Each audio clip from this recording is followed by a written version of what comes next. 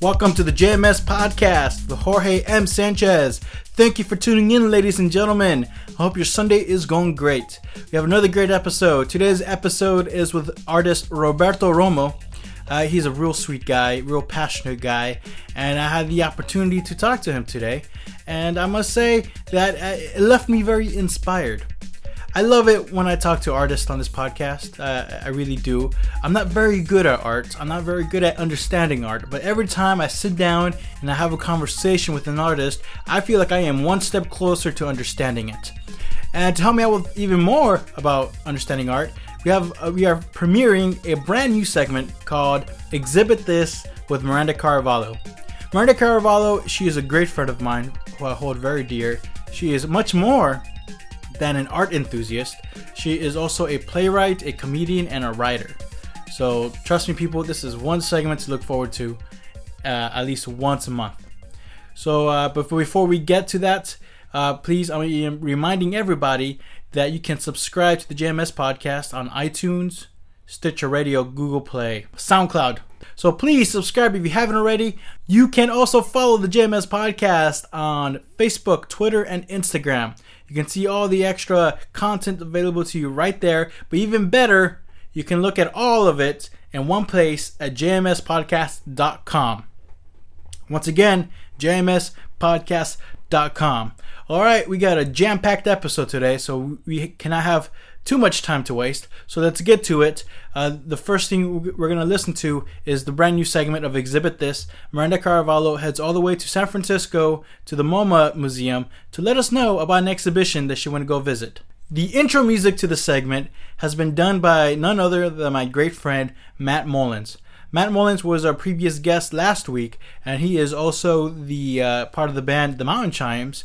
And so thank you, Matt Mullins, for giving me this piece of music to serve as the intro music to this segment. And if you enjoyed the conversation with Matt Mullins, good news. He is having a show with the Mountain Chimes this upcoming Saturday on August 26th. It is going to be at the Art Boutique in San Jose, California. It is at 44 Race Street in San Jose. It starts at 7:30. So get there this Saturday, August 26th. The Mountain Chimes are headlining along with local bands such as Struggle and Canvas. So once again, Saturday, August 26th at the Art Boutique. You do not want to miss that show. I might be in that show, and it'll be great to see any one of you and say hello. So come on by. All right, let's get to our conversation with Miranda about the latest exhibit.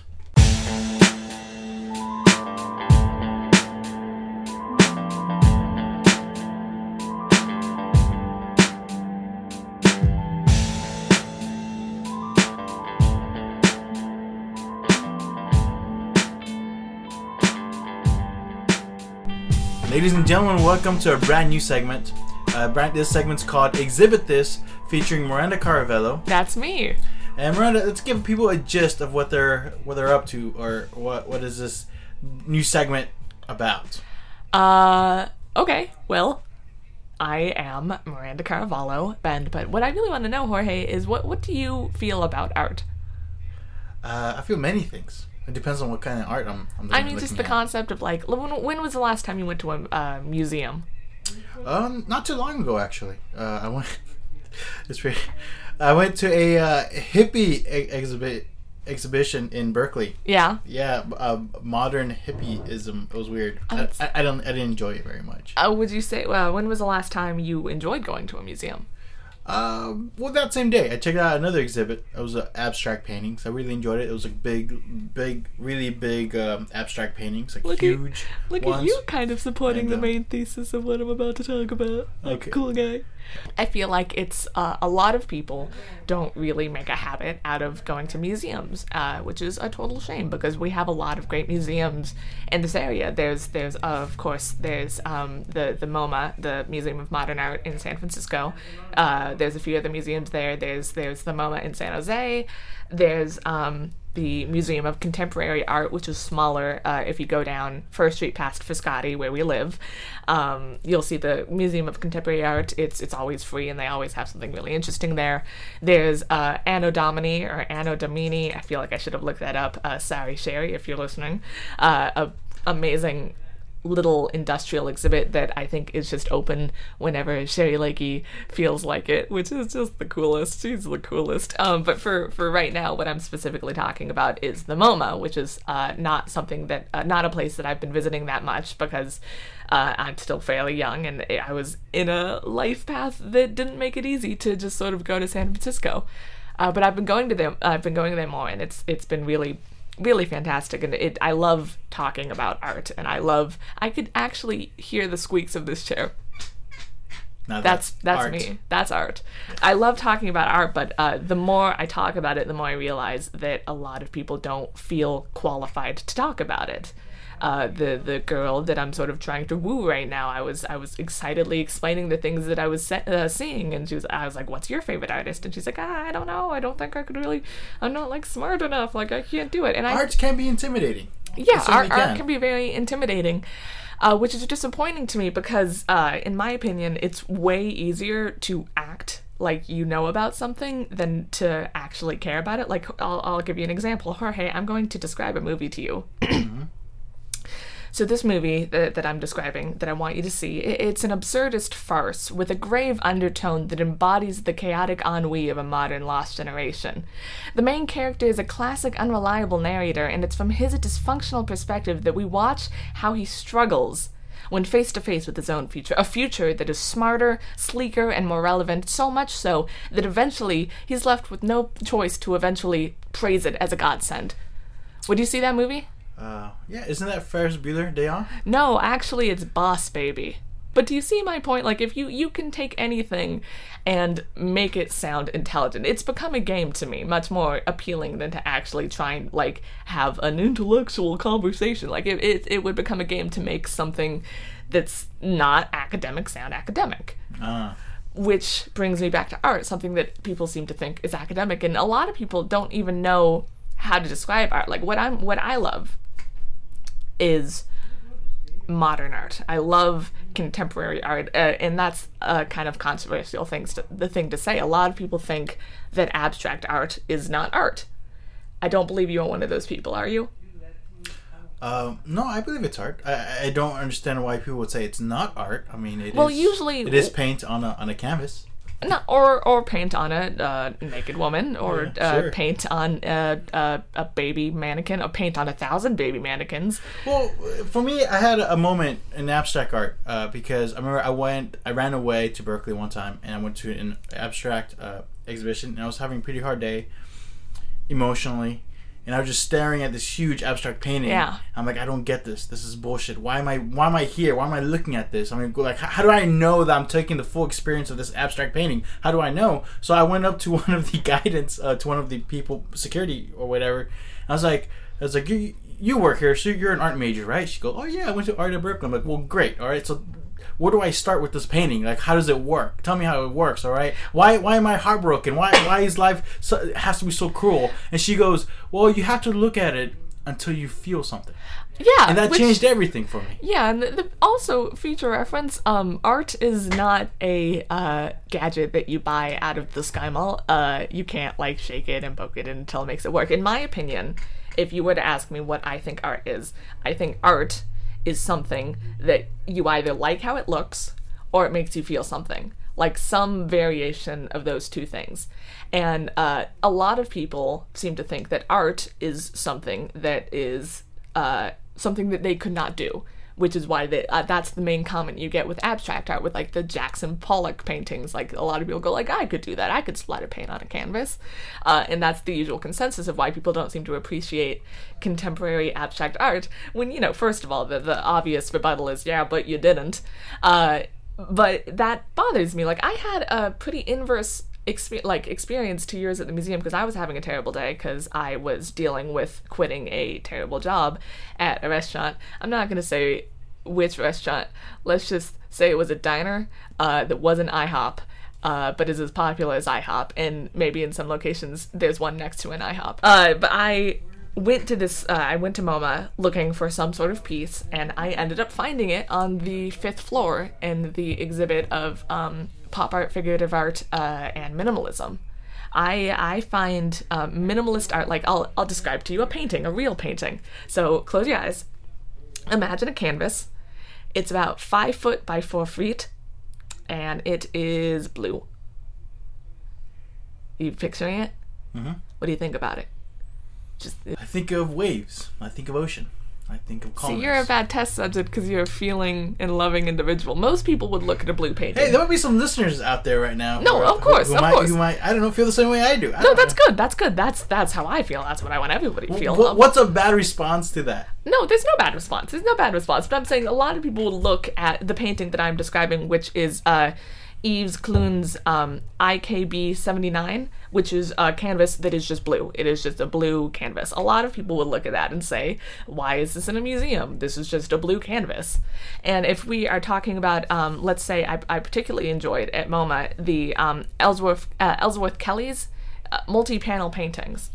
These are paintings where a lot of them are just single monochromed canvases, but what makes it particularly interesting in my opinion is that the canvases are very exact. They're not your traditional color, they're not your traditional shape, and they're cut so that they could fit in certain angles. And a painting I liked was called Red on Red, and it was these two red squares that were on top of each other, and there was a very slight shadow, because that's something that I notice about minimal art with a lack of color or really shape or anything. It really makes a game out of the physicality of the art itself. I like minimal art.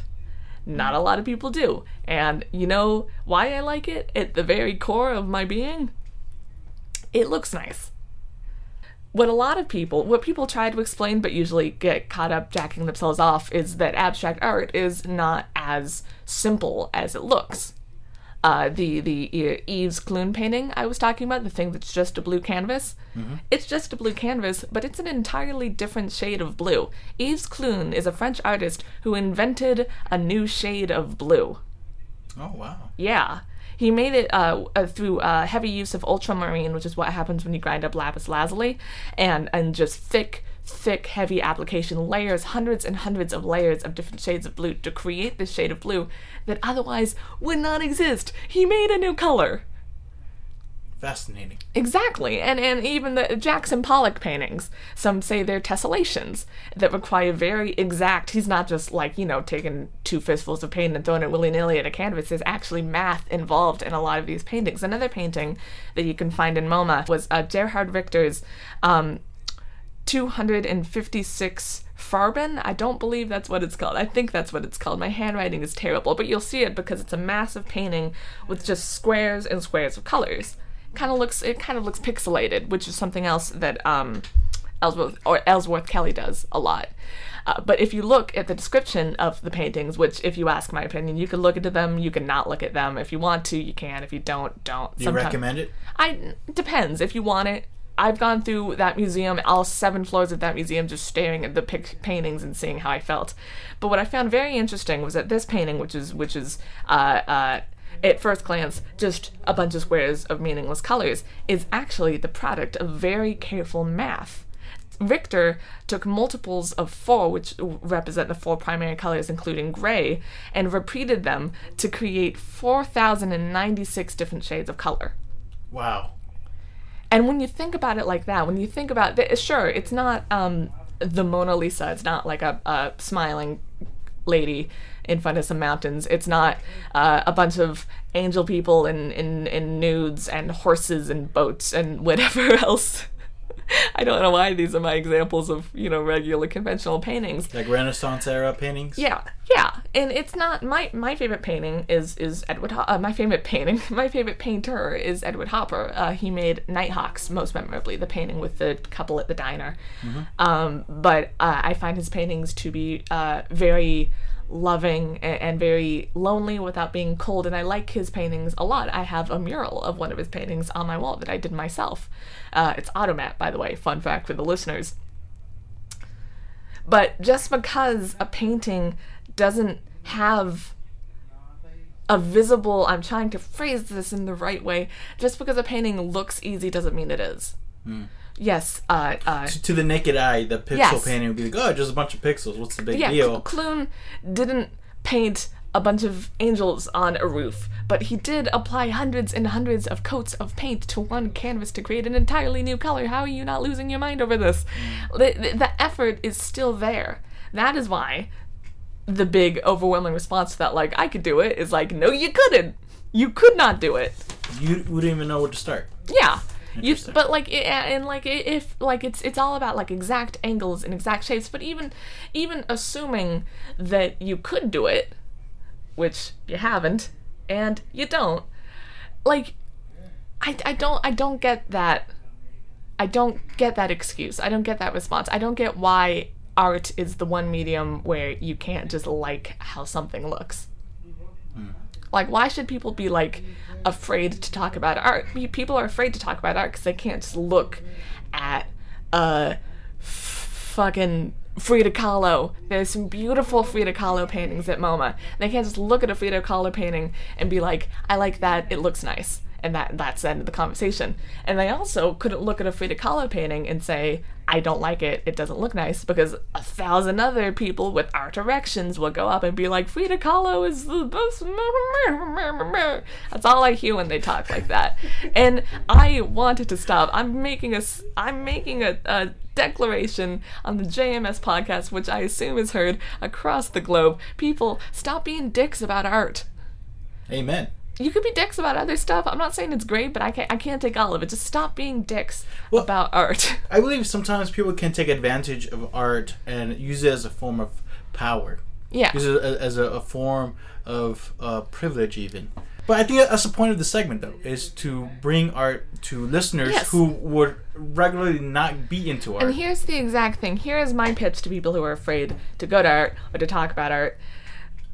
People like to pretend to like things, and a lot of people like to force themselves to like abstract art, which is something I used to do. I used to force myself to like Pollock, which I respect him, but I don't think his paintings look nice, and they make me feel bad. People say that there isn't really a place for modern art, or it's the best thing or the worst thing. There's no real middle ground, but if it feels inaccessible to you, think about something that is just as simple as modern art to me. And what I say, I found out recently that you don't know about ASMR.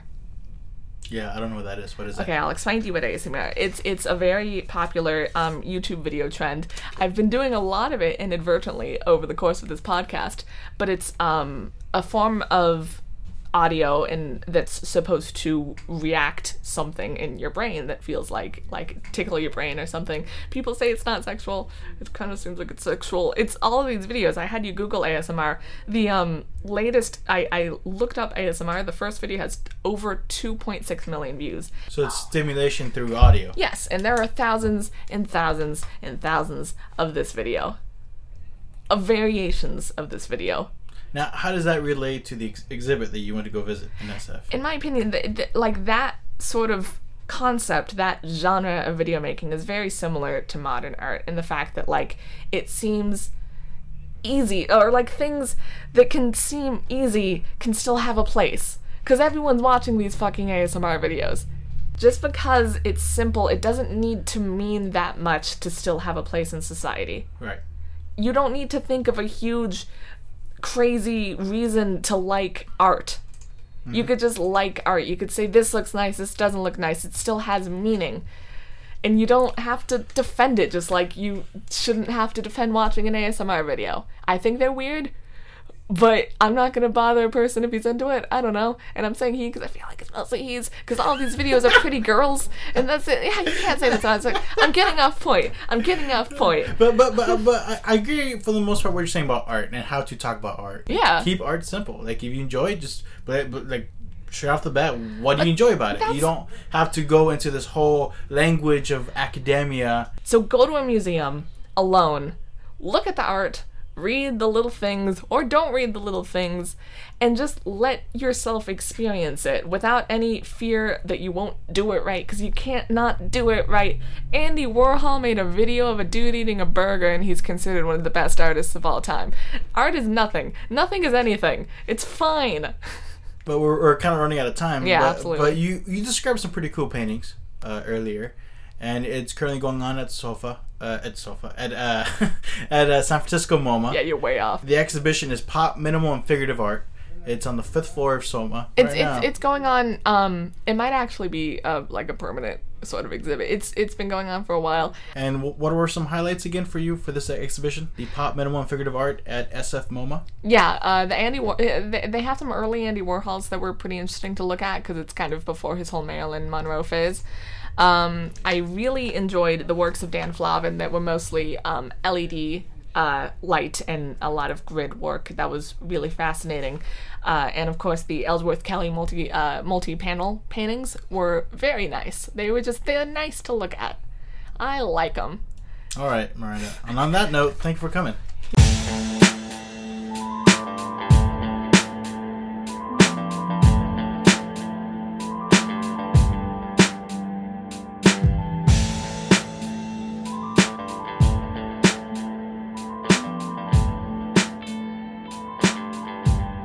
And there you have it, the brand new segment, Exhibit This. What did you guys think? Please let me know at jmspodcast@gmail.com. Do you disagree? Do you agree? Did you learn something new? I would love to hear all about it. Alright, moving on to our main feature interview with Roberto Romo.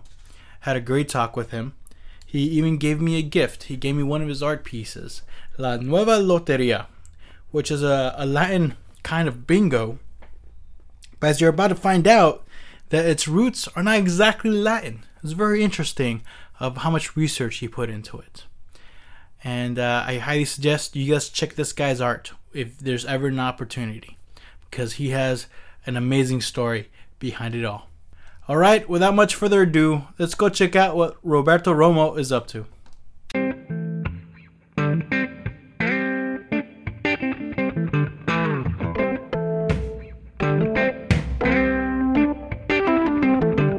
Roberto Romo, thank you for coming to the JMS podcast. Thank you for having me. It's a pleasure. And thank you for the gift. It's funny.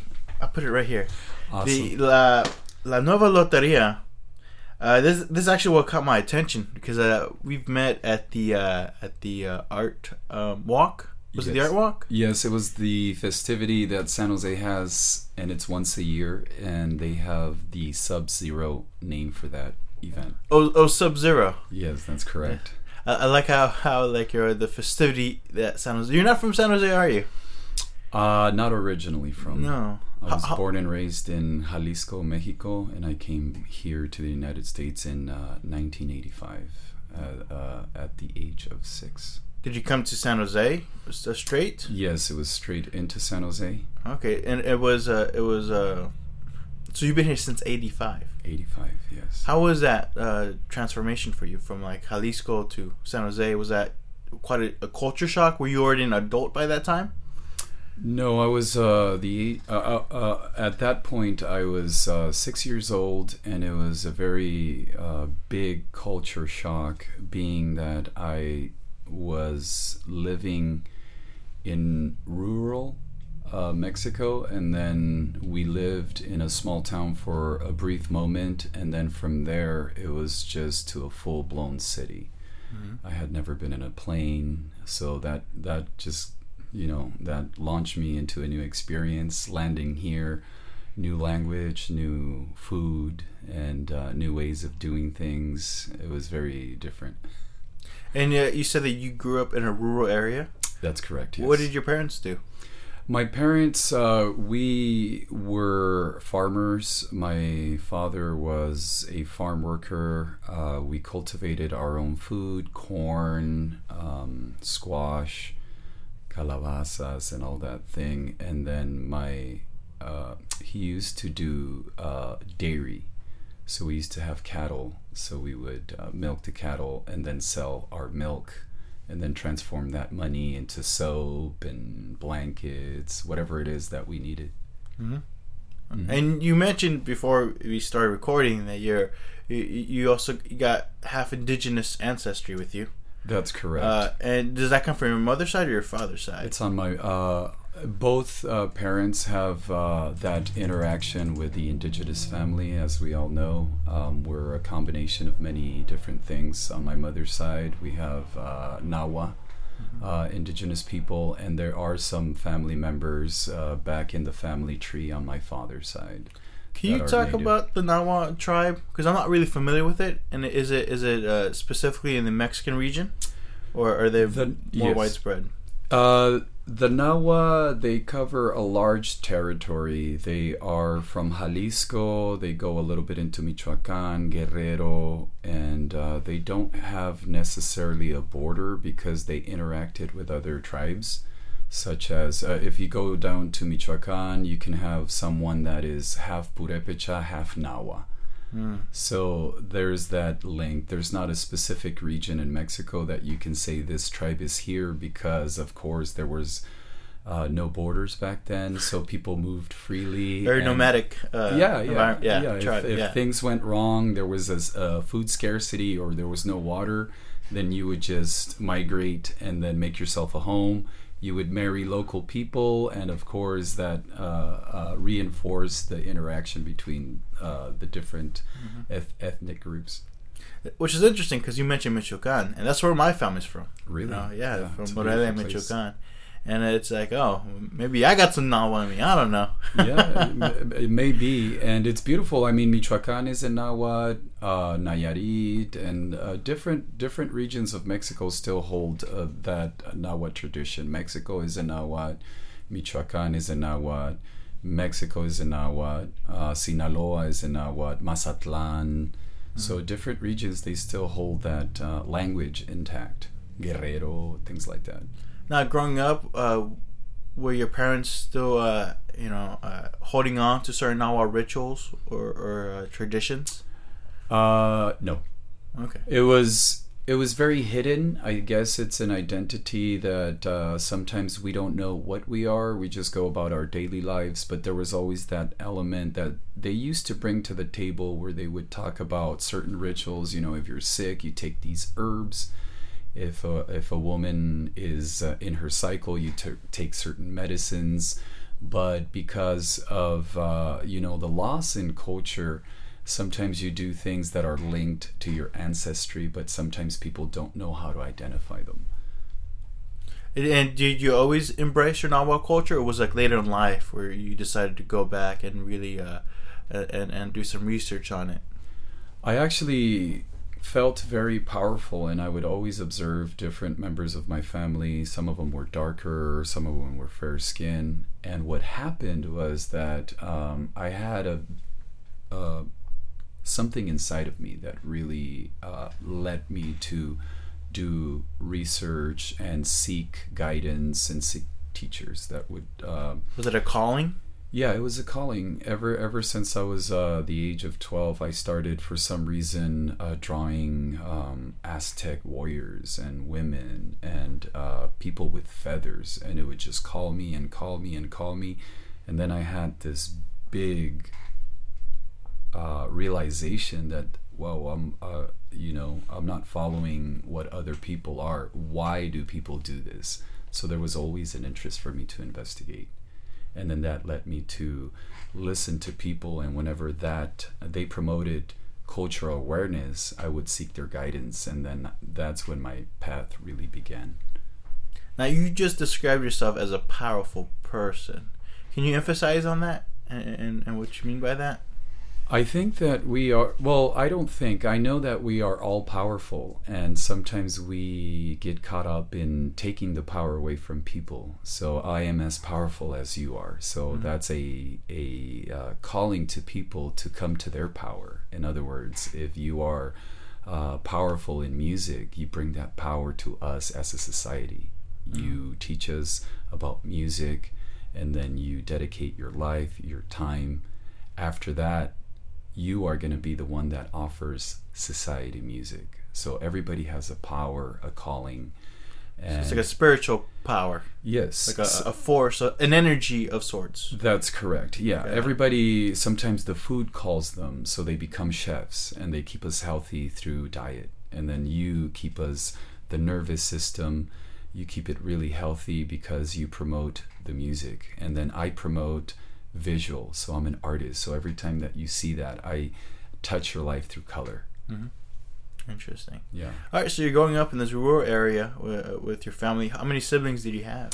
There was originally 4 of us, and one passed away at a very young age. And then currently there's 2 sisters, and I am the youngest out of 4. Ah, you're the baby of the family. I am what we know in Mexico as la gorda del perro. So it was that women would cook tortillas, and then they would do actually a small tortilla, and the last one to eat in the house was the dog. Yeah. So I know that it sounds a little bit rough on the edge. It sounds Mexican. Yeah, but yeah, when you say I am la gordita del perro, it's that you are the last one. Yeah, it's an endearing expression. Yeah, it's an endearing, and it doesn't sound very endearing, but you know, like most things Mexican, you know. Yeah, that's cool. And then what made you guys decide to go from the rural area to a town? And what town was this? I was born in Montelargo, Jalisco, Santa Maria, also known, and I moved into Jalostotitlan, and that is also in Nahuatl, which is Las Cuevas de Arena. Mm-hmm. And what kind of town was this? It's a very small town. There's no traffic signals. Everybody, just like a stop, and everybody says hello to each other. Everybody congregates around the plaza. They say hello to each other. Very good food, and then a lot of people they go into town, they take care of their business, pay their bills, buy their groceries, and then go out to the rural area. And what did you do for fun?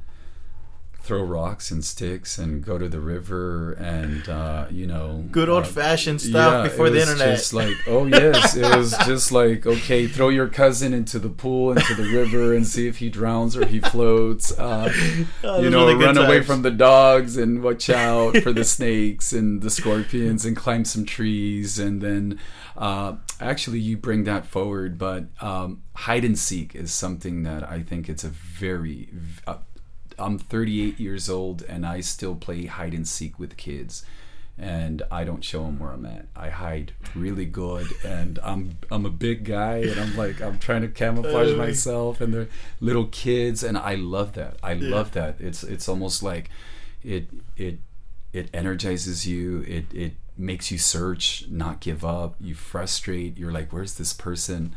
I would love to climb into trees, and then the person looking for me was right below me. Yeah. and I would take that very seriously. It was a very serious game. And if you cheated, nobody would play with you because you were a cheater. It was like die hard, hide and seek. It was just... Would you describe yourself as a serious kid? Yes, I was always very serious in a way that I always wanted to know.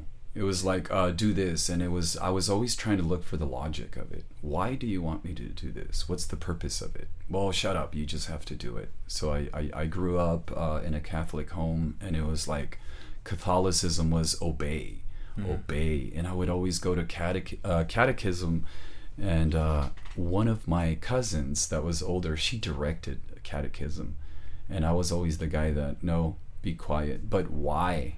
Why is God up in the air? Yeah. Does he ever fall? Was she a nun? Shut up!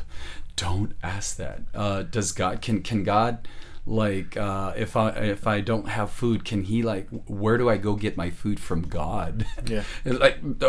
Be quiet. They never had the answer, so I was like, it was she was not a nun, but she was a very devout Catholic. So I was always the troublemaker, but in the sense that I would cause and provoke thought and idea. Okay, so you were like the black sheep of the family? No, I was the one that asks too many questions. The curious one. Yeah, I was like the curious one, and I think that a lot of people, the adults, would tell me to be quiet because they did not possess the answer. They're like, well, this kid is, and it was always the cleverness behind it. Like, okay, well, how does this work? And I was always curious about the mechanics of life, of society, of everyday doing. Do you feel you still hold like a chip on your shoulder when it comes to that when you're an adult? When as an adult, someone kind of also in context goes like, don't do that, don't say that. Do you kind of also bring out some of that stuff you had when you were younger? Of course, yes. There's always the common sense where if you tell me let's all be quiet, let's all meditate, let's come together, well, there needs to be unity. But if all of a sudden you say, okay, I need you to do this and this and this and this and that, I just have to be told what the outcome will be. So that not really questioning, but to say, what else can I bring to the table? What can I add? How can I make it better? How can I excel? If you say we're going to do a house, well, what kind of house is it going to be? Is it going to be for family? Is it going to be a house for an animal? Is it going to... So then that way I can think like an animal and say, is this animal really going to be comfortable? Is it short enough, tall enough? So that I want insight to excel or to perform. Okay. So it sounds like you are very open to collaboration. Oh, yes. I grew up from a collaborative society. And roles were very defined in my home. My sisters would take care of the home, and I would bring with my father the food to the house. So I would go out, pick firewood, and then that was my contribution. So when I got home, I had earned a plate of beans. And that was my sister's contribution to me carrying wood. My mother, she would go to the river and wash our clothes and clean us, and then when she needed assistance, I would go. And it's very, very codependent society. It's a social society. How have you earned your food? What do you bring to the table? And then my father, my sisters would take care of him because he had been out milking cows for all day long, picking fruit, doing different chores. So when he got home, that was his contribution to the family. So there was no and then I was always the loner kid. So for example, if my dad was like, okay, your mom needs help at the house, then you're going to stay and sweep and clean and wipe and wash dishes. And then my mom would say, okay, you're done here, go back to your dad and go work and milk cows. So it was almost like I was this little person that was shifting all the time. So, and there was no sexism like, women should only take care of the house or men should. No, it was something that a person should be able to provide for themselves all across the board. Right. So I guess you didn't have time for friends because you were constantly being, going from one to the other. No, actually, doing that, we would, for example, when we would go to pick fruit, mushrooms and things like that, we would say, hey, let's all go out. So it was play and collecting food, nopales, we would go out, but it was in a group of kids, and it's like, okay, let's see who can cut them first. And then somebody would get poked with a nopal. It's like, oh, this guy, somebody in that tuna, everything is on him. So it was that type of play, it was like, it wasn't necessarily a chore. It was that you went out and then you had the experience where to pick, and then it was also play. It was very, very engaging. Now at this age, were you already drawing? Yes, I was actually drawing, and I had a very good motor skills. I had very good motor skills, I guess, playing around, that made me very agile and very good with my hands. Well, farming as well. Farming. Yeah. You're picking, and then you're making sure that you use your hands. So I have been raised with working hands, and then the analysis of me analyzing form and things like that allowed me to have a sense of what this thing that I am interacting with, what's the shape, what's the color. So a very analytical mind. So I was drawing at a very young age. And then when we returned to Mexico, I won several contests of the town. And here's this little 7-8-year-old that just amazed everybody with their drawings at that age. So at 7, you were already recognized as an artist, basically. Yes. How was that? How did you take that in? Did it feel good? Did you have so many people appreciate your work, or was it more like, I don't know these people?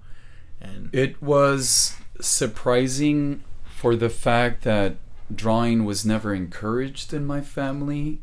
Oh, there were no other artists in your family? There was no other artist. I mean, you had a pencil and a notebook with blue lines, and it's like, okay, so how am I gonna build this? So it wasn't like the modern family that I call, that, you know, you go to school, you do homework, you do math, you do science, you do a little bit, and then since kindergarten or 4th, 3rd, 5th grade, whatever, that was never part of our family. You know, there was never like, oh, I'm going to buy you some sketch pads, here you go. So it was never promoted because it wasn't part of the culture. How did your parents react to you getting this much attention for your art?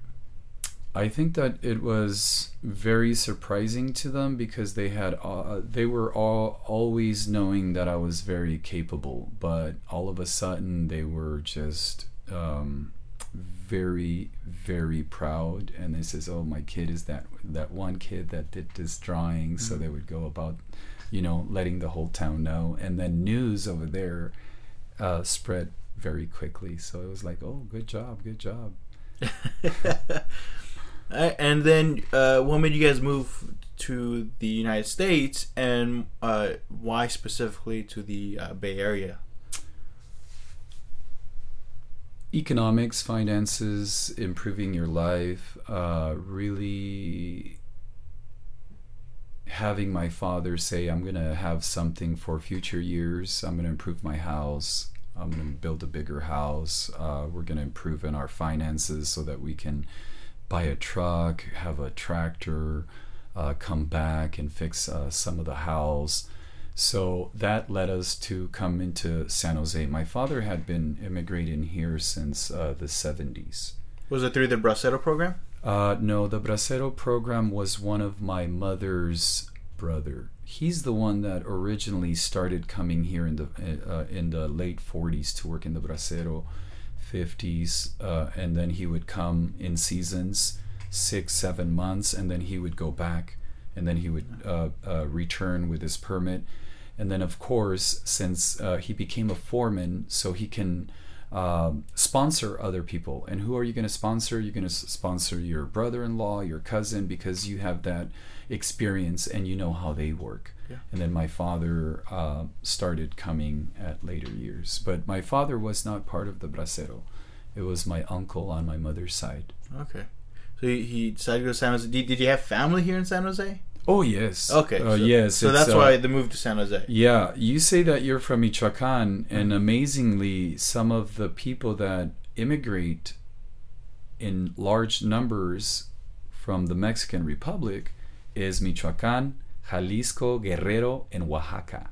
Yeah. Those 4 states here are in very, very, very large numbers. Uh-huh. Because, you know, they have, as all Mexicans, as all societies, we have a very strong work ethic. So we just come, work, and then return, and then open up our business, fix our homes, fix our finances. And then they're like, oh, this was really good, so I might go back. So, yeah. You know, we're just bouncing around north, south, north, south, north, south. Well, that's some of the story to my family. You know, my grandpa is the one who started coming here through the Bracero program.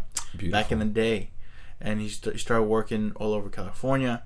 And before you know it, he found a good spot here in the Bay Area.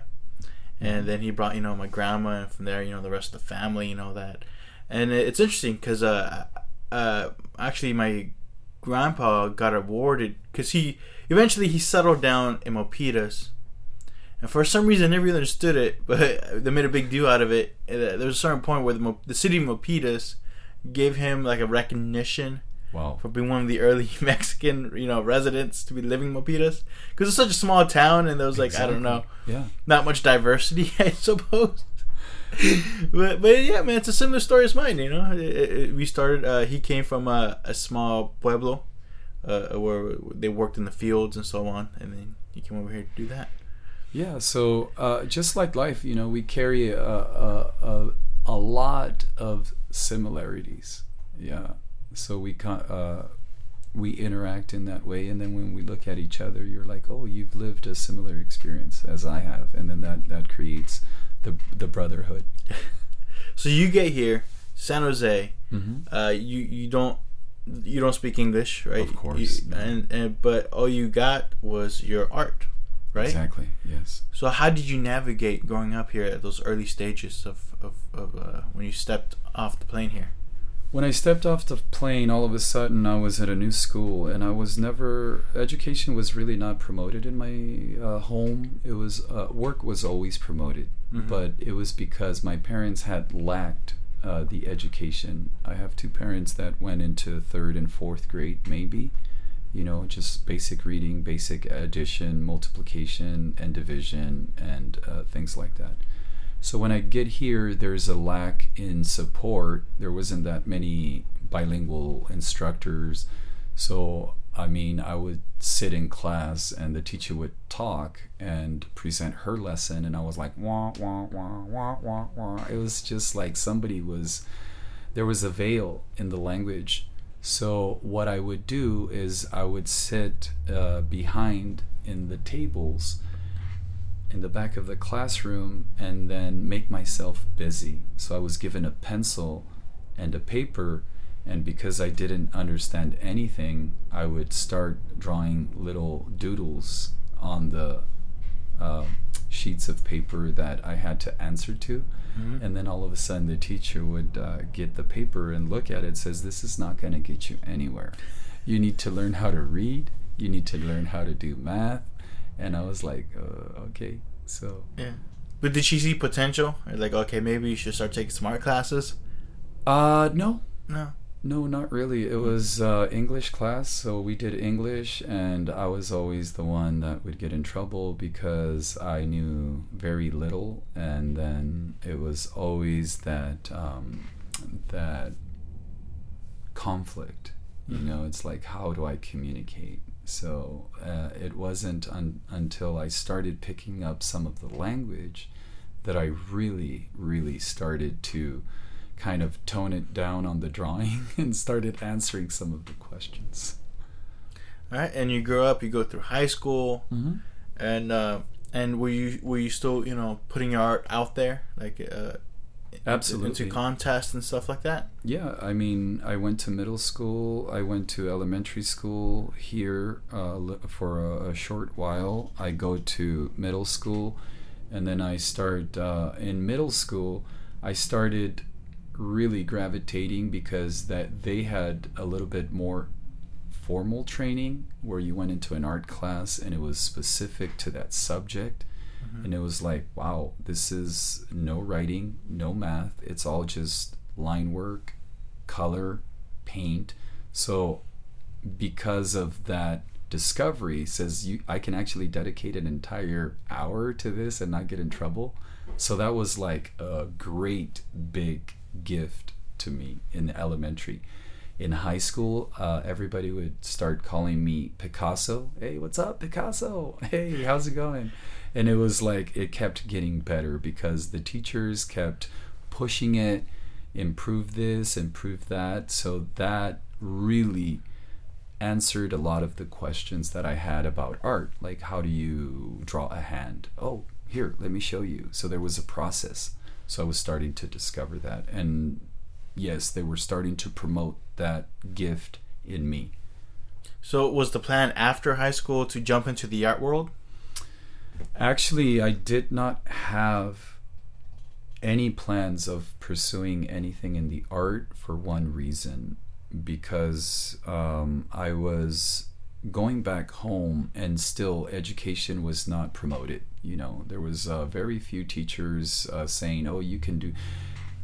What was lacking is the emphasis on, look, you can be an artist. And then what did that mean? Well, you can be an illustrator, you can be an architect, a car designer. So it was very vague and broad. And then after a while, I started discovering and myself and saying, do I really like reading, writing? Absolutely not. So that was, okay, I'm not going to pursue anything in reading and writing. Do I love math? Absolutely not. So then I started doing, what are my options? Okay, history and art. So then I narrowed, and then I was fighting it until I came to college. I went to Evergreen, and then there I had a realization, okay, I don't want to do anything, I'm just going to take an art class. And then I went there, and then I performed very well, and everybody's like, wow, did you know that you can be illustrator? Did you know that you can be an animator? That's when it started to come into focus. Like, there's a career in this, and it's called this. Oh, wow. And did you transfer out of Evergreen? Yes, I did Evergreen Valley College, and then I started being noticed. I got a reputation, and then that's when I really picked up momentum. And it was actually under the direction of Barbara Bouchard that she started breaking things down like steps. You need to learn color. You need to learn form. You need to learn anatomy. So it was like checklist after checklist. And it was like, okay, so I've done all these, and then I saw a radical improvement. And then that finished, and I said, okay, well, what can I keep going? Okay, if you want to keep going, there's this other option. So that's when I went from junior college into a university, a 4-year university. Which university? That was the Academy of Art University in San Francisco. How was that? Because now you got a more competitive field. Competition is good. Yeah. Competition is good. One, you are competing with yourself to be better, and then you are competing for a job position. Yeah. You know, if you're going to be an animator, are you going to get the best animator, or are you going to be with someone that does not know how to render the body very well, but they might not be able to draw hands well. So it's like, okay, I want a really good artist. So I love that, because amazingly enough, this is when sometimes the art world collides. This is, everything is art, you know, but there's a process. There's something that you must do well, and if you don't do it, I need to bring it up to your attention. Says, improve your eyes. They're still not there. Well, I think what a lot of people sometimes forget, that art is a craftsmanship. Exactly, just like music. I mean, yeah. Everybody can beat a drum. Yeah. Everybody can beat a drum, Sure. but can you stay in tempo? Right. And can you provoke a feeling inside of me? Can you make me dance? Can you make me cry? And there's an art form to it. All of a sudden, you were drawing me into your song, but you missed a beat, so I snapped out of it. Mm-hmm. You know, it's like, oh, in the art world, it's the same thing. Does this painting provoke something in me? Is it well execution? Right. A good execution. The presentation of it and everything. It's all part of the craftsmanship. Yeah, it's a craftsman. A cook is a good craftsman. They know how to blend the vegetables and the tomatoes and to pair them up with something sweet and bitter and tangy and citric. And then they know how to bring that unity. If you're a musician, you bring that rhythm. If you are a painter, the eyes look correct, the proportions are correct, the anatomy is correct, the color is correct. And then you're like, wow, this is a well-constructed piece. Did you live in San Francisco while going to the Academy of Art, or did you commute? I commuted. Oh, So I never believed that a person can sleep on a train until I looked like I was homeless. I was so beat. I looked like a mule. You took the Caltrain? Caltrain, yes. And it was like I was getting out at 10:30 in the from class, and then I still had to take that last commuter train into San Jose. The good thing was that I would not do it 5 times a week. And while I was going to the academy, I was, paying for it on my own. And so it was very... What line of work were you in? I'm sorry? What line of work did you get yourself in to get through school? I was actually parking cars. So I was working valet? I was working for a dealership, and then I was greeting people when they needed their vehicle service. And I was you were a porter? Yeah, I was a porter, and everybody was like, why are you doing that? Because it's the only job that allows me to go to school. Yeah. And then I really liked it because I was interacting with different people, and I would see their cars, and I would actually start making observations from looking at what car did you drive and how was the inside of your car. And then I would started noticing patterns, like people that just had like one pen and one folder. They were like very like type A personality. So there was always that curiosity. So it was really nice. And then I enjoyed the work because it was going to give me my ultimate goal was to finish school and to become an artist. And I'm of that upbringing. You do whatever it takes. Work is very honorable. Yes. I will tell you this. If I ever lose my job and I am in a rut and I can't pay my bills, you will see me outside collecting cans with dignity, with pleasure.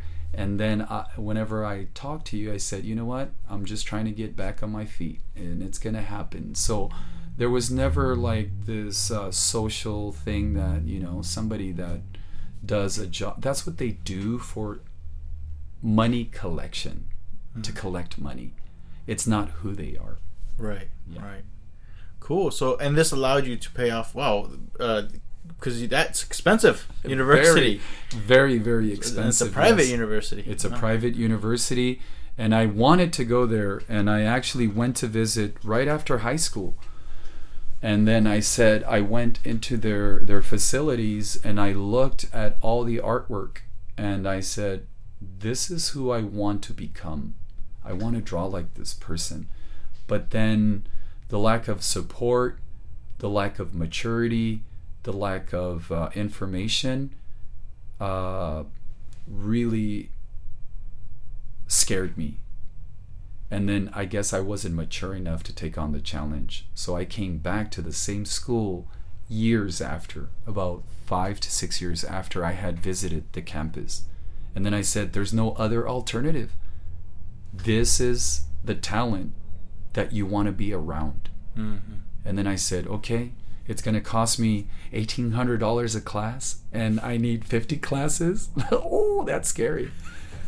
You know, coming back from someone that pinches pennies and goes to secondhand stores to get their clothing and works as a porter, and you're telling me this is going to cost you $30,000-$40,000, and then you still have living expenses and transportation.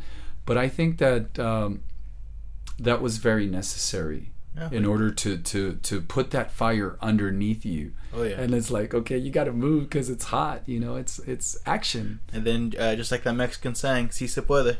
Si se puede. We are all here. All of our people. Some of them crossed with papers. Some of them crossed without papers, and they faced death. They faced death. They looked at death in the desert in the face, and it walked with them. And they struggled and they found their way. They came to get a little bit of money so that they can offer food on the table and clothing and just a little bit better living standards. That's all.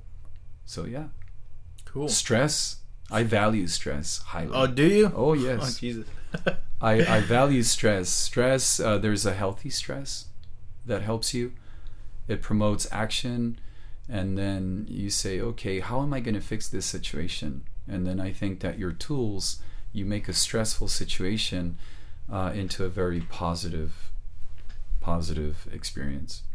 Now, at what point did you get involved with the San Jose art scene? I started getting involved in high school. I started volunteering a lot. I started entering the Martin Luther King poster contest in high school. I won that. I won several awards. I won a recognition for Best Artist by Pete Wilson, oddly enough, when he was campaigning on 187 to get all the Mexicans out. So I shook his hands while saying, hey, let's get all the Mexicans out. So that was very weird. When was this? To me. Who's Pete Wilson was the governor of California, and there was a campaign. This is in 90s? Yeah. Okay. And I met him, shook his hands, and it's like, let's get all the Mexicans out. Yet he was giving me a medallion for my achievements. He didn't know you were Mexican? And I didn't identify myself. It was almost proving to people that, look, your bias has no merit, because all of a sudden you're saying get all the Mexicans out, yet here I am shaking your hand and then you want me out. Holy shit. Yes. Like, can you go into this a little further? Like, okay. What? How did you get there again? You competed? I competed and I won an award, and then I was, we were gathered and held a medallion. How old were you? Oh God, you're gonna make me sound like an old man. About Why? 16? Because I'm so busy and I'm not very good with dates. But yeah, about 16. And you say you didn't identify as a Mexican at the time with them? No, I was just a person. I mean, you really have to, like, sometimes walk as a person. Sometimes you identify. Sometimes you will always be who you are. But it's almost like, is it really relevant that I was just an artist. So there's sometimes you identify, but there's people that live identifying themselves, and it's like, for me, it's like when there's a proper time. Like, okay, if we are all in a cultural event, then you're like, hey, I'm promoting my African descent. That's the time to bring that forward. If you are an artist, because we wear many hats. Mm-hmm. I am a father, I'm a son, I'm an artist, I'm a Mexican, I'm a Californian, I'm a person from Jalisco. There's so many things. So there's these hats that sometimes it's good to put them on, and then sometimes it's like, it's irrelevant. I'm an artist, I'm a good craftsman, and I'm here as a craftsman, and then that's all. So it wasn't like really like, ha ha ha, I'm a Mexican, and then you're doing like in your face. It was just more humble. It's like, I just looked, says this person wants this, and all of a sudden you're shaking the hand of one of them. So it's like. But did you understand at the time who he was, as far as? Oh yeah, anytime that somebody attacks our people, yeah, I know who they are. Yeah. I am big on the realization that everybody has the right to exist in this earth. Yeah. And everybody has a similar experience. And you walk up there, you look this man in the eye, and you shake his hand. Yeah, they take a picture of us, and I smile, and there was a little bit of tension where it was mostly like me wanting to know, why would you want to do this to us? Did you ask him? No, it was all inside, answering in myself, like, why do you want us to do this? And it's like, and then after that, I was telling my friends, look, I was shaking the hand, it's like, and then I really emphasized the fact that the ignorance, of this person but then it was like, okay, on with my life. I can't live here. There's other things to do. I don't dwell on things, That's good. I don't dwell on things. I get excited, angry, passionate, and it's like, it needs to leave my body, and then I move forward. What next? It's not going to stop me, And by this time, were you participating in art walks in San Jose and all that? No. I was just a little hermit in my studio. I'll be honest with you. If any artist out there is listening to this, they will kind of identify. Artists are hermits. There's a lot of time that you have to spend in your studio, and then what you do is you're very lonely. It's a very lonely career. Because it takes a lot of time to form a piece, a painting. It takes 5 hours, 10 hours, 12 hours, and talking and jumping is not going to make it. It's that you sit down and then you fill this piece with paint, and it's a goo, right? It's a goo, it's sticky. And then you form it, you give it life. You say, this goo that is red paint, it's going to become a heart. So you are a creator. You are someone that gives life to an animate object. Your guitar, it has nothing but strings. It's just an object. But then you give it a voice. Mm-hmm. It's you that gives it the voice. It's not the pencil. The pencil can write a foul, derogatory word, or it can create the most positive message that keeps someone from committing suicide. Mm-hmm. Wow. 2 tools that are the same. How are you going to use your tool? What are you going to tell the world? What are you going to leave for future generations? What is your guitar going to do? Is it going to badmouth someone, or is it going to empower change? Now, you mentioned that you're a family man. Yes. You're a father. I am a father. How did fatherhood change you and your perspective in art and life? it was transmitting a lot of the values and giving my children the tools for them to say, it was transmitting a lot of the values. It was beautiful because when you become a father, you understand your parents. And then you take the positive of your parents, and then you are able to filter where they've made mistakes. So now that I've been a son, fatherhood allows me to say, my father taught me that you need to work hard. So I need to tell my son, you need to work hard. You need to start having that conversation. Can I buy this? How about you save your pennies? You can't just buy things. How about... So it was that beautiful experience of me saying, I'm going to take the best of my father and then I'm going to transmit it into this little person to help him. It was life editing. That's how I see it. You edit. Life editing. I like that. you edit life. You know, it's like, were they too rough on me? Maybe I should be more patient with my son. My father was a little bit more impatient.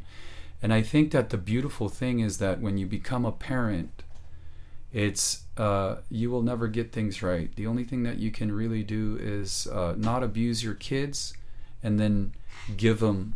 You will make mistakes, but it's transmitting to the kids the best of your grandma and your grandpa. And it's beautiful to be part of that link. Do you feel like your art has changed since you had a boy or a child? Do you have a boy and a girl, or I think it just one boy for now? No, I have 3 children. Oh, 3 children. Yeah, and what happens is that it's changed my life. Yes, it has changed my life. I want to be able to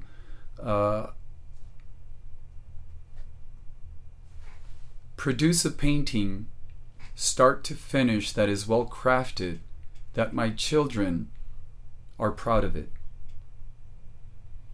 Not to show them, it's to say that I was given a life from a capable person.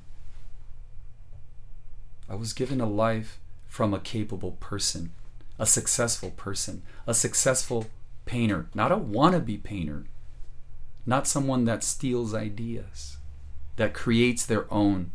I was given a life from a creator, from an investigator, from someone that has passion, from someone that works, from someone that invented an idea and transmits it. If I die, my children will see the paintings and I will leave a footprint, a fingerprint, and says that painting was made by my father. My 2-year-old, he looks at paintings in public and says, Daddy, Papa, Papi, Papi. He actually knows me in public by my paintings. Papi, Papi, Papi. Yeah. He sees a painting in a gallery, Papi, Papi, Papi, Papi, because he saw me painting it while he was running around the living room. Yeah, so it's very beautiful, you know. So it's that connection that my children recognize me for my work.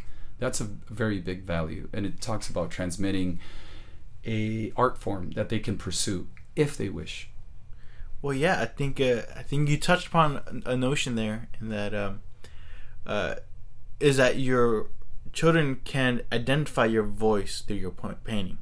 Excellent. Yes. And I feel, as an artist of any kind, of a musician, of a writer, it is important for your audience to recognize your work and identify you through your work, you know, and not be like, oh, well, that looks like average. I feel like anybody artist could have done that one, but it's like, no, that looks like a Roberto painting. That looks, that's correct. That's, you know, does that make sense? Yes, it definitely does. And talking about your work, your latest piece of art, you know, I think brings an interesting reaction to me.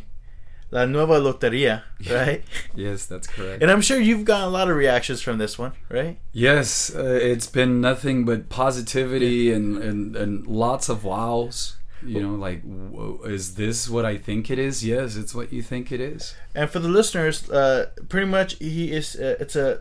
The Loteria it's like a bingo game, and a lot of I don't know if it's just specifically Mexican, but maybe other Latino cultures have it, where it's like a big how about you? How will you describe the Loteria game, and how did you alter it and make it your own? So the Loteria has its origins in Italy, and it comes... See, I didn't even know that. Yeah. That's one of the goals of this project, because what I wanted to do is... remember, this is when I grew up. So for me, words are so powerful. So for me, it was a lot of people that said, the Mexican Loteria. Did you know that the Loteria was not Mexican? Like, wake up. Like... come to focus. Know your history. Know where you came from, how you transformed your life, what experiences, what society gave you, the music, the food, the influences, and how does it relate to you. We all have something to contribute. The Loteria, its origins are from Italy, back in the 1600s. It comes to Spain. Spain brings it to us. That is the old Xbox. Okay, so you had a version, and it was very expensive because, you know, things had to be drawn by hand and printed and reproduced. So what happened was that while Mexicans or any other native or subjugated people, the rich were out drinking tea and playing this game while we were out in the field making their money. So it teaches you the lesson, the origins. This is one of many series. There's tons of series. But the one that we know as the Mexican Loteria are the 54 symbols that came to be adopted into Mexico, and says this is what identifies. They adopted it, and now it's Mexican. And then it's like, oh, okay, that's cool. What I wanted to know is, and teach people, is, do you know your history? So what I did, I took people on a voyage, and I used all of the characters, and then I gave them the subject, a very, very, very rustic background to say that this comes from a very old place. The subject, hand painted lettering, rays or circles to represent that, and a little mini illustration to support that, so that there's storytelling involved. An example, I did the corazón. If you look at the other Loteria, it's just a heart. Mm-hmm. But what I did, el corazón, I put 2 wedding rings to symbolize el corazón, la familia, the family. So then you plug those 2 and says, oh, that's the family. La araña, the spider. What does a spider do? It weaves a web. Who weaves in Mexico? The Mayans. You know, they make their own clothing, and then they use looms. So there's that connection. And if people don't know it, you know, I use symbolism to see if people get it. So it's there. Sometimes you have to kind of dig deep, and sometimes you have to ask questions like, why is this? Oh, and then there's a dialogue and an education in my art. Now, what's interesting about this Loteria is that you actually formed it into an actual format that it's like the game. It literally looks like it's the game. Yeah. You know, as opposed to making a painting of it. Yeah. Why did you choose to do that? I grew up around it. There was nothing but beautiful experiences of a lottery. I mean, there's no technique in a lottery. Really? It's either you Nobody win, got mad? Like, oh, yeah. It was like little... It was my grandma on It my was mother's side. competition, man. Yeah, it was competition, but you couldn't do anything about it. You know, it's like, when are you gonna die? Who knows? It's like tomorrow. So life, and it's a very powerful thing, because life is a lottery. When will we leave this earth? Tomorrow in an accident, in a deathbed with cancer. So it projects life, the randomness of it. No, it's your turn to lose. It's your turn to win. And there's nothing that you can do. All you can do is go through this game and have fun and be frustrated and be in a setting with loved ones and not so loved ones. Oh, who invited this person? And then all of a sudden you win. Woo! And then all of a sudden everybody loses. So that's life. It represents life. It's the challenges. And for me, it was just the memory of seeing all these chamaquitos, little kids, getting their beans ready, and it's like, oh man, I lost. And it was just a great memory. Right now, there's something happening that we are becoming like zombies. I see that people are losing the value of family, and they are going to lose their children to an electronic device. The internet. The internet. You know, you see kids that don't look at you in the face because you don't have a tablet face. They say hello to you and they're distracted. They're looking for that fix. Mm-hmm. So this is saying, let's get together again. I love it. People come to me and says, did you know that we have up to this point loteria every third Monday of the month at grandma's? Yeah. And it's beautiful because you're teaching kids how to get together, how to put the devices down, how to laugh with each other. I mean, literally, you have people that are so fixed, and they don't look at you in the eyes. You have kids that don't know how to socialize. It's like they are drunk. It's like we're creating drunken kids, socially inadequate, because don't get insulted, inadequate, improper. They don't know how to behave. They don't know how to be next. Oh, this is boring. They don't get into it. This is boring. Well, guess what? The internet is boring. After seeing 30 videos of something funny, you become immune to it. It's not that funny anymore. You know, it's like there's this. It's constant, instant gratification, and you get desensitized to a lot of things. Desensitized, you know, that's you're hitting the nail on the head. I'm trying to promote tradition. I'm trying to promote social healing. There's a time and space for internet use, you know, but a lot of the times families go out. It's Friday, and instead of unwinding with the kids, how is your meal? Mom has a cell phone, dad has a cell phone, a 5-year-old has a cell phone, a 2-year-old has a cell phone, a 1-year-old has a cell phone. And it's like they're promoting like, oh look, my kid can push a button. It's like, okay. Woohoo.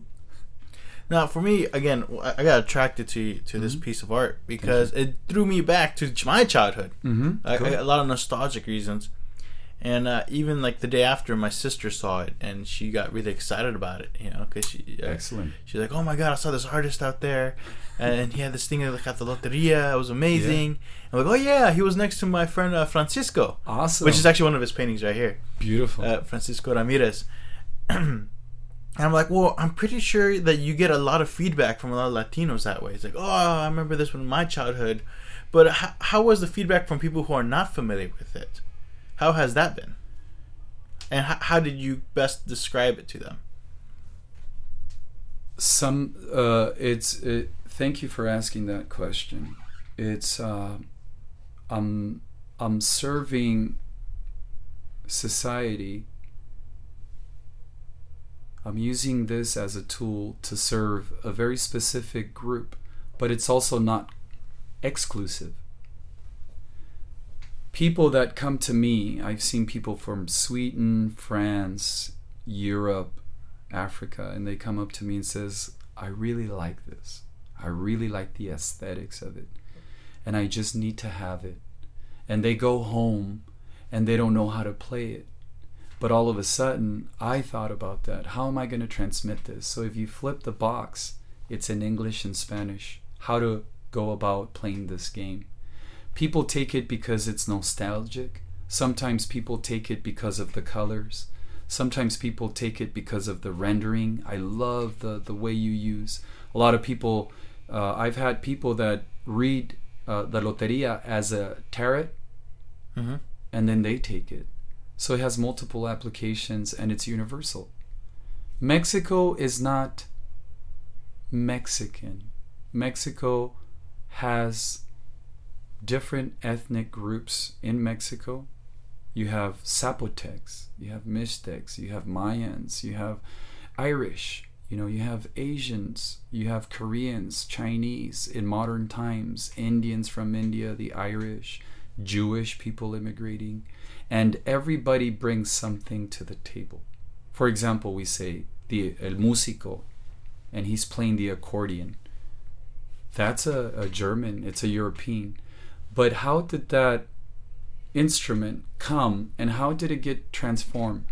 How did its voice change?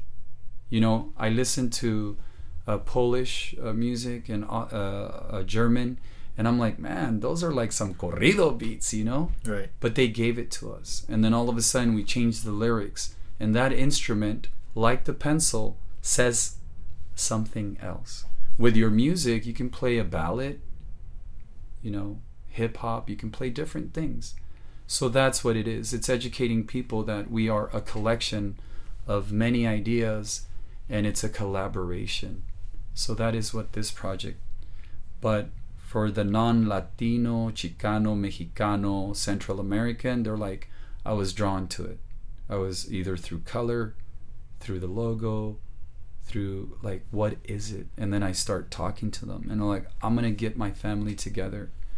And then all of a sudden I see him in the next place and it's like, we played your game. And it was so freaking awesome. So it's nothing but positive reaction. It's many beautiful things about art is to exactly. to make you see different stuff, perspectives and cultures and experiences. Because first, you're visually attracted to it, then you're like, oh, what's this about? And before you know it, you're doing something that you never thought you would have done before. And that happens in art, in food. Oh yeah, it's like food. Okay, we have food. They're almost one together. Yes. Can you say that an African person is not gonna enjoy a tamal? Oh, I love it. It's what you present to the table for the consumption of the earth. We're all children, and then this shows you that anybody can drink from the fountain that I have built. It's specific and it comes from me to anybody and everybody. Yeah. Cool. All right, Roberto, we're hitting that 1 hour mark.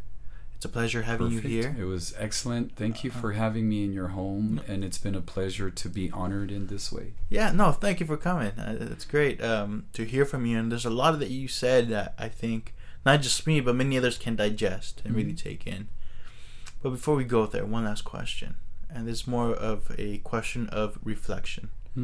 I want you to think back to your childhood, of you in that farm, drawing away with what the little you had. And if you could speak to yourself in that moment, what's some advice that you would give yourself?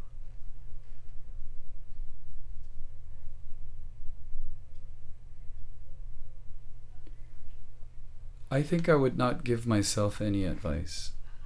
I think that life presents to you whatever it presents to you, and it is for you to figure things out. I would not go back or fly into my childhood and says, Roberto, don't listen to your dad, go to high school. Don't listen to your dad, do this. Take an art class here, take an art class there. I think that I became a successful artist because of the struggles, of the haves, have-nots, of the discipline, of the lack of. I think that having a lack in something really provides the clue to what life is, which is a search.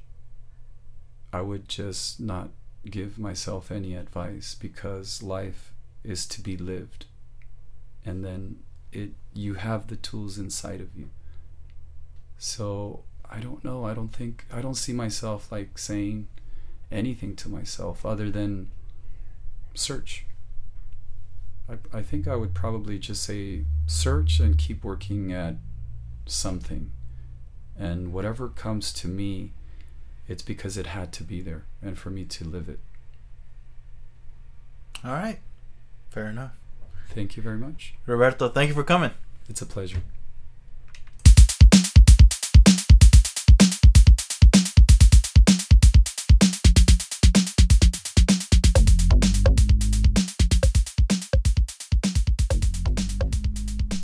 Man, that guy was really cool.